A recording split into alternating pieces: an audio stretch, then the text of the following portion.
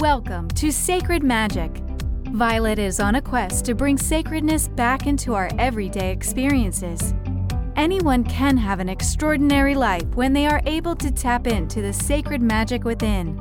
Violet and her guests will be sharing their divine passions, inspirations, and stories of connecting with their sacred magic. We are so happy you have joined us today. Let's get started with your host, the magical creator of Discover Your Spiritual Gifts, Violet Rain.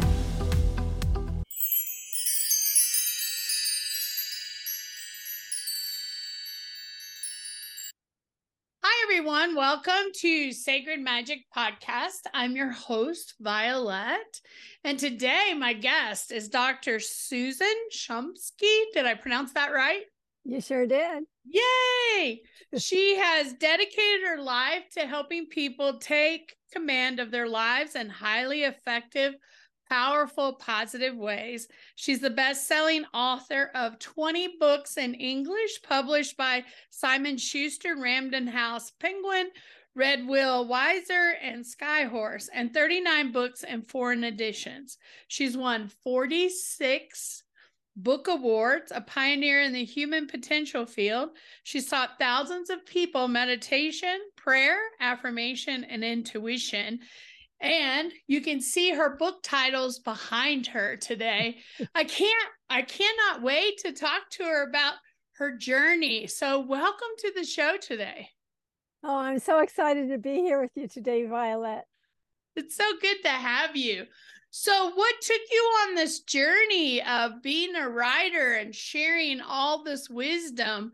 Was there something that just happened that kind of put you on this path, or was it gradual? Because I think all of us have a different version of how spirit guides us. Yeah, well, my version started way back in the 60s when I was a flower child. I was a hippie living in the San Francisco Bay Area. And those of us who were flower children, you know, Violet, it wasn't just all about sex, drugs, and rock and roll. we were actually quite serious and quite sincere about seeking higher consciousness, spiritual awakening. And at that time, our gurus were Timothy Leary and Richard Alpert, and they told us that we need to turn on, tune in, and drop out. And they had written a book called The Psychedelic Experience, and that was our Bible at the time. We were trying to reach these higher states of consciousness through LSD. That certainly didn't work out very well, especially not for me. However, I still wanted to reach nirvana. So I was reading all these Buddhist scriptures. I was reading Autobiography of a Yogi by Paramahansa Yogananda. I was reading The Way of Zen by Alan Watts and other books by Alan Watts. And in Alan Watts' books, he said you have to find a meditation guide. Well, in mid-20th century, you didn't exactly go to the yellow pages and open up and find meditation guide or anything remotely similar to that. But I was still sincerely seeking. And I asked a roommate, you know, how do I find this meditation guide? He said, well, why don't you try to meditate on your own? You know, have you ever tried that? I said, okay, I'll give it a shot. So I lay down on my bed and I sort of prayed for or asked for a meditation. And immediately I was propelled into this ecstatic state. I could feel this cord or rush of energy rushing all the way from the tips of my toes all the way up to the top of my head. And I felt like I was plugged into this cosmic electric socket, but in a most ecstatic way. And I figured, well, I guess this is meditation. I didn't know any better. I didn't know that I had not only had my first meditation experience, but also Kundalini awakening all at the same time without any drugs, without any stimulants or anything. So that was my first experience. And soon after that, a friend took me to the Transcendental Meditation Center. And then I had amazing experiences with that. And then I went off to India to study with Maharishi Mahesh Yogi, who later became the guru of the Beatles. And I spent 2 decades in his ashrams, living in various places throughout the world in his ashrams. And I was on his personal staff for 6 years. Wow, what an exciting. That's just so mind-blowing, right? What people would give to have those types of experiences. And I know, like, your current book, what is it? Inner Light, Inner Divine, where you talk about the connection of India and the Beatles. Share with us some of that, because I'm very interested. Oh, wow, the Inner Light. I love it. I love it. So share a little bit about this new book and what it has in it. Yeah, the new book is it's written, each chapter is a song. Each chapter is a Beatles song. And then I explain the real meaning, the hidden meanings behind these songs, the spiritual meanings, what they were really thinking about when they wrote them. And how I know that is because I lived through that period, because they were with my guru and they studied with the same guru that I was with. And many of those songs were written in India when they were there in Rishikesh with him. And so a lot of it just comes from direct experience. So I talk about those song lyrics and what they mean. I also talk about the Indian musical influences on the Beatles, the Indian musicians, the Indian musical instruments, which people don't even realize that it wasn't just sitar. There were a lot of Indian instruments that were used by the Beatles. So, and the book has 170 very rare photographs. It has 130 QR codes that point to extra content, amazing videos and lyrics and audios and all these sorts of things. So it's an amazing book. It's already won, I think, 3 book awards already. So it's pretty cool. I love that. I love that. Do you think the intentions of the Beatles was to connect, humanity, everyone listening to their music, to these teachings in a very casual way, or was it just them sharing their experience? Much of it was them just sharing their experiences very innocently. However, at the time, way back when they first learned transcendental meditation, which was in 1967, and on August 25th or 26th of that year, they learned to practice TM. They immediately became advocates, and they wanted to spread TM all over the world. And John was really, really enthusiastic about it. And he wrote the song Across the Universe, which was about his experiences of meditation. And he was saying, we should do a tour. We should go around the world and turn on everyone to TM. So he was really a huge supporter, very enthusiastic. I love that. I love that. I love that insight of how that comes through, right? And that purpose. So I think that's really, really cool. So talk to us about this yogi and some of the things that you learned and some of the things that you got when you were working with him, because I'm sure those were amazing experiences. Yes. I mean, I had wonderful meditation experiences when I was with him, and I learned so much about Indian philosophy.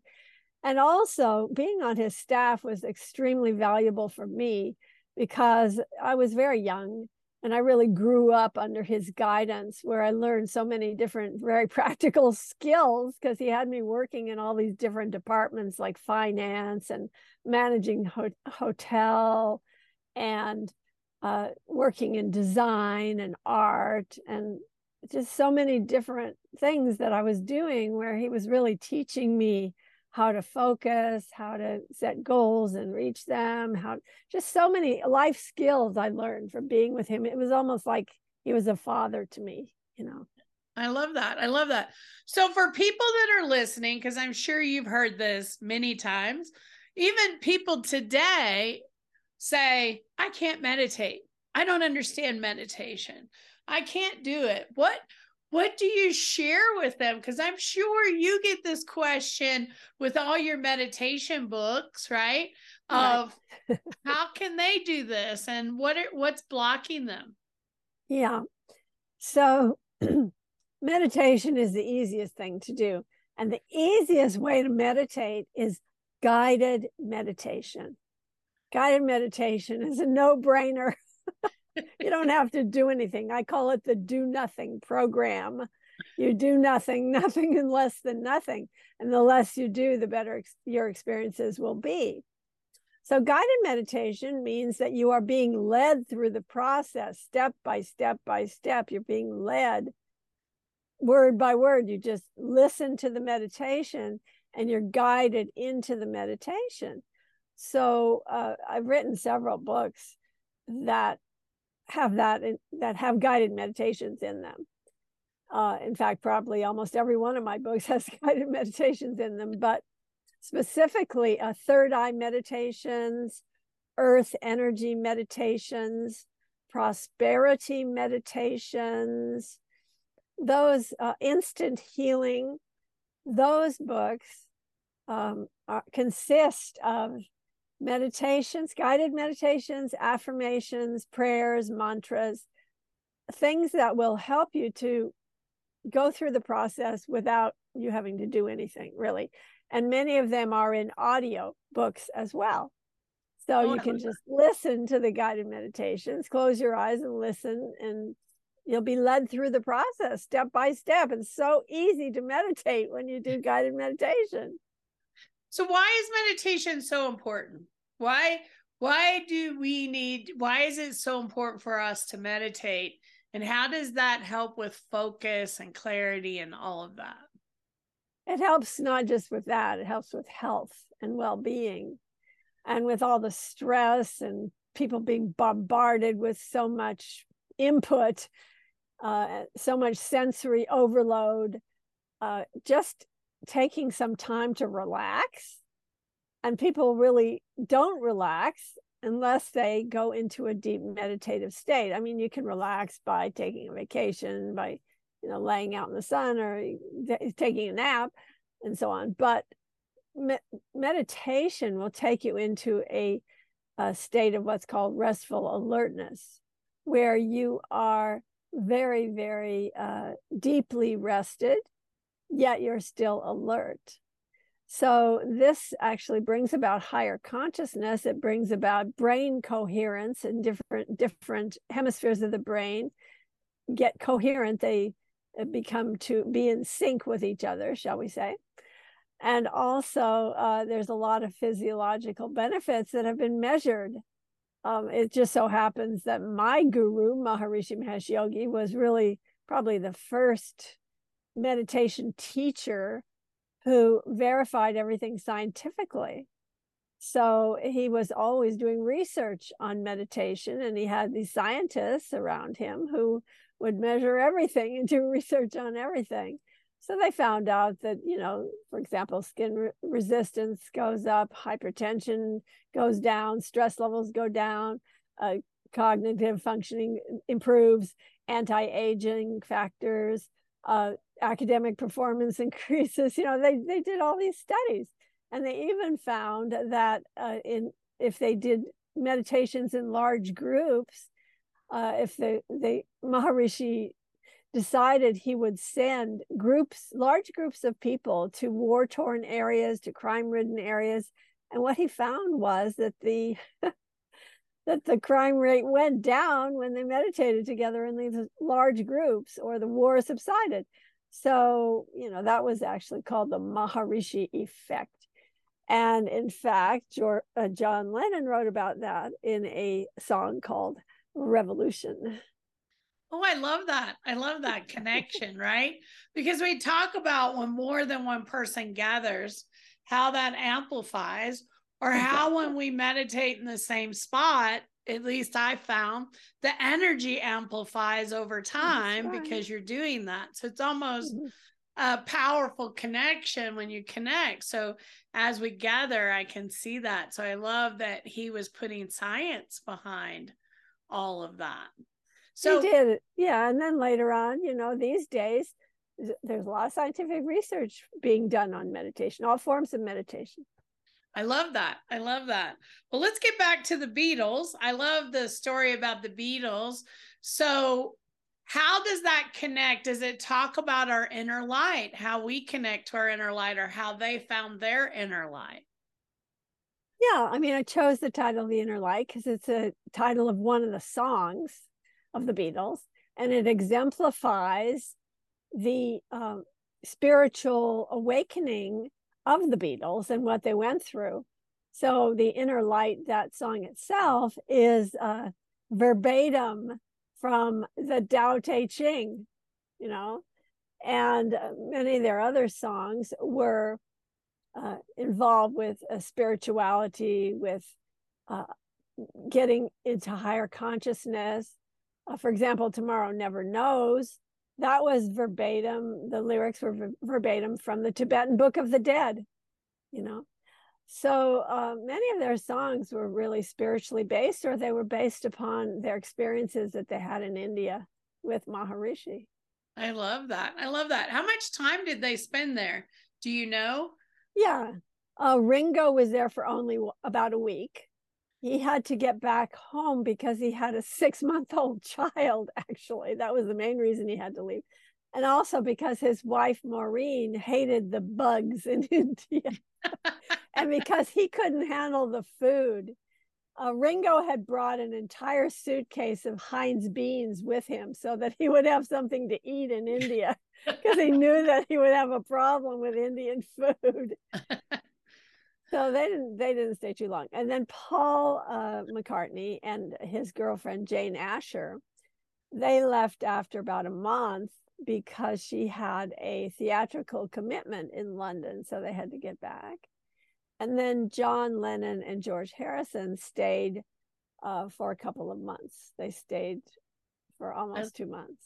I love that. I love that. Did you get to meet them when they were there? Were you still working there? Or is that different timelines? Yeah, so it's a little different timeline because I learned meditation before the Beatles, and I started applying to teacher training courses in India before the Beatles or even knew about DM. But I kept getting rejected because I was too young. They kept saying, oh, you can't come. You're too young. You're too young. You're too young. And finally, in 1970, they allowed younger students to go to the ashram, to Rishikesh. And so that was my teacher training course, where I went there to learn how to train people in transcendental meditation. That was 1970. The Beatles were there in 1968. And I applied for that course. I didn't know the Beatles would be there. I just applied for the course because I was trying to become a teacher, but I was rejected. Aww, too young. Well, it's okay to be young sometimes. Of course, it's frustrating at the time, isn't it? When you're like, too young to go, but I'm ready. I want to go. I want to go. I want to go. I'm fine. So I love your insight with the Beatles and this spiritual connection and education. So what are some of the big highlights of the book that you love to share? Like some of the songs that have connections to different things? Yeah. So let's see. One example would be Everybody's Got Something to Hide Except Me and My Monkey. Now, believe it or not, that song is more about Maharishi than any other of their songs. And the reason is the entire lyrics of the song are things that Maharishi used to say all the time. It's his little pet expressions. All right, so for example, whenever Maharishi would want someone to meet with him, he would say, come on, or he'd say, come. And then probably 100 times a day, he would say, it's such a joy. It's such a joy all the time. It's such a joy. Everything was, come on, it's such a joy. And then the other one, he would always say, this is another of his pet expressions, take it easy, Take it as it comes. So come on, such a joy. Take it easy. Take it easy.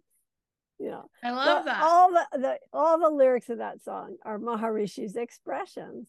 And John Lennon never admitted it, by the way, because he was bitter against Maharishi. So he never admitted it. But George admitted it one time that, yeah, that was what the song was about. Another song, Across the Universe, that was written by John right after he learned Transcendental Meditation. And in that song, he goes, Jai Guru Deva Om. Those are some of the lyrics in the song. So Jai Guru Deva. All right. So Maharishi, he would never, whenever he would greet people, he would never say hello, goodbye, have a nice day. Instead, he would put his hands together in what they call namaskar position or pranams. He'd put his hands like this, and he'd say, Jai Guru Dev. He said that probably 100 times a day.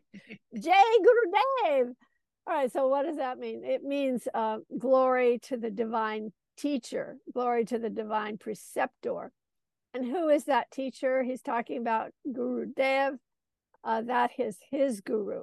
His guru was Swami Brahmananda Saraswati. So he was giving praises to his guru, you know, dozens of times every day. And so John Lennon put that in his song, Jai Guru Deva Om. And the sound Om, he stuck that on the end of it, John. Stuck that on the end of it. Om is the sound that underlies and gives rise to the universe, according to Indian philosophy. So that's where that comes from. And My Sweet Lord, written by George Harrison, that also has Sanskrit words in it. Guru Brahma, Guru Vishnu, Guru Deva Maheshwara, Guru Sakshat Param Brahma, Tasmai Shri Guruve Namaha. So that is in the song, My Sweet Lord. He sings that in that song. And what that is, it's a quote from the Guru Gita, which is it's an Indian philosophy, you know, Indian philosophy. It's an Indian book, praise to the guru. And it also is part of the ceremony that is done whenever a teacher of transcendental meditation, whenever they're teaching a student, they sing that. They sing just that, you know, as part of what they call the puja ceremony. So yeah, George put that in that song. So those are some of them. There are dozens of songs that I go into in my book, The Inner Light, explaining the esoteric meanings of these songs. I love that. I love that. I think that's amazing. So what's the difference, excuse me, between meditation and transcendental meditation. Meditation. Yeah. So transcendental meditation is a specific method of meditation. And that method uses what they call a mantra. And the mantra is a word. It's a Sanskrit word. It's actually what they call a bij mantra. In transcendental meditation, they use bij mantras. And those are seed mantras. And they are mantras that are not literal names of deities, like, for example, Lord Krishna or Ganesh or Saraswati or Lakshmi or other Indian deities. They are the seed words that have the vibration of the deities in them. So it's like based upon sound, vibration, not so much about the personality of the deity or whatever. It's like the essence of the deity is in the sound. And no TM teacher will tell you that, by the way. I'm just telling you the truth. Well, I love that. I can do that because I don't practice TM anymore, and I don't teach TM anymore. So I don't care what they, you know, I don't care that I'm breaking their rules. Well, you know, sound is so powerful, and vibration and frequency, right? And we take it for granted in some things, and it has so much power to it in, the words that we speak and the vibration they hold and sound and that frequency. So even the word Om has a really powerful frequency to it, right? Yes, so it does. Yeah. Right. So those chants bring in some really powerful energy to support us when we really understand or even don't understand what we're saying. It brings in really beautiful vibration frequency. Exactly. So transcendental meditation, they use a mantra, and then you just repeat the mantra inside. You think the mantra, and then when the mantra goes away, you simply reintroduce it and bring it back. So it's really a very simple method of meditation. And I think it's a very good method, and it works for people. The main thing is that it works, and it's easy to do. So I do recommend it, I love that. I love that. So well, I look forward to grabbing your book and checking out some of these other books that you have behind you. Some of them are amazing, like Awaken Your Divine Intuition and Ascension. I mean, we could talk for hours on here, just the topics you have behind you. That's true. We could. I love that. 20 books is very, very impressive. Are you working on any other new projects next? I'm sure you are, right? So not only am I an author, I also produce cruise holistic seminars on cruise ships and also land tours as well. So my next thing coming up is Sail with Spirit, sailwithspirit.com. That's SAIL with spirit.com. And that is going to Alaska, sailing from Seattle. That'll be September 1 to 8, September 1st. I have several really great speakers on that cruise, many of them from Hay House and other, spiritual publishers, And then the next one will be in October, and that will be going from Venice to the Greek Isles and Turkey. And then the next one after that's in January, going to Tahiti. So I've got several coming up. And you can check those out at divinetravels.com. That's plural on the travels. Divine, DIVINE, travels, TRAVELS.com. Very cool. Well, I'm going to check that out. That sounds like so much fun, not only to be able to travel and be on a cruise boat, but then to get to connect with so many amazing people and learn so many amazing things. So I love that. It's great. Thank you so much for being on the show. Your website is posted there where people can go and check out more about your books and your offerings. So thank you so much for being here this morning. And thank you for inviting me, Violet. It was a great joy to speak with you. It was a great joy to speak with you too. And those listening, thank you so much for listening to the podcast. I hope you'll follow, comment, and like below.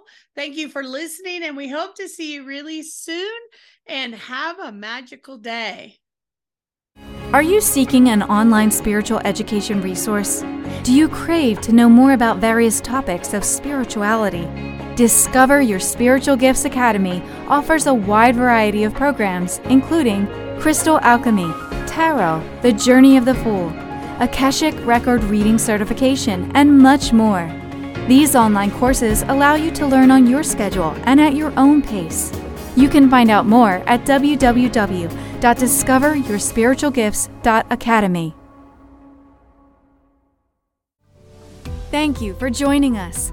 To find out more about Violet, head over to discoveryourspiritualgifts.com.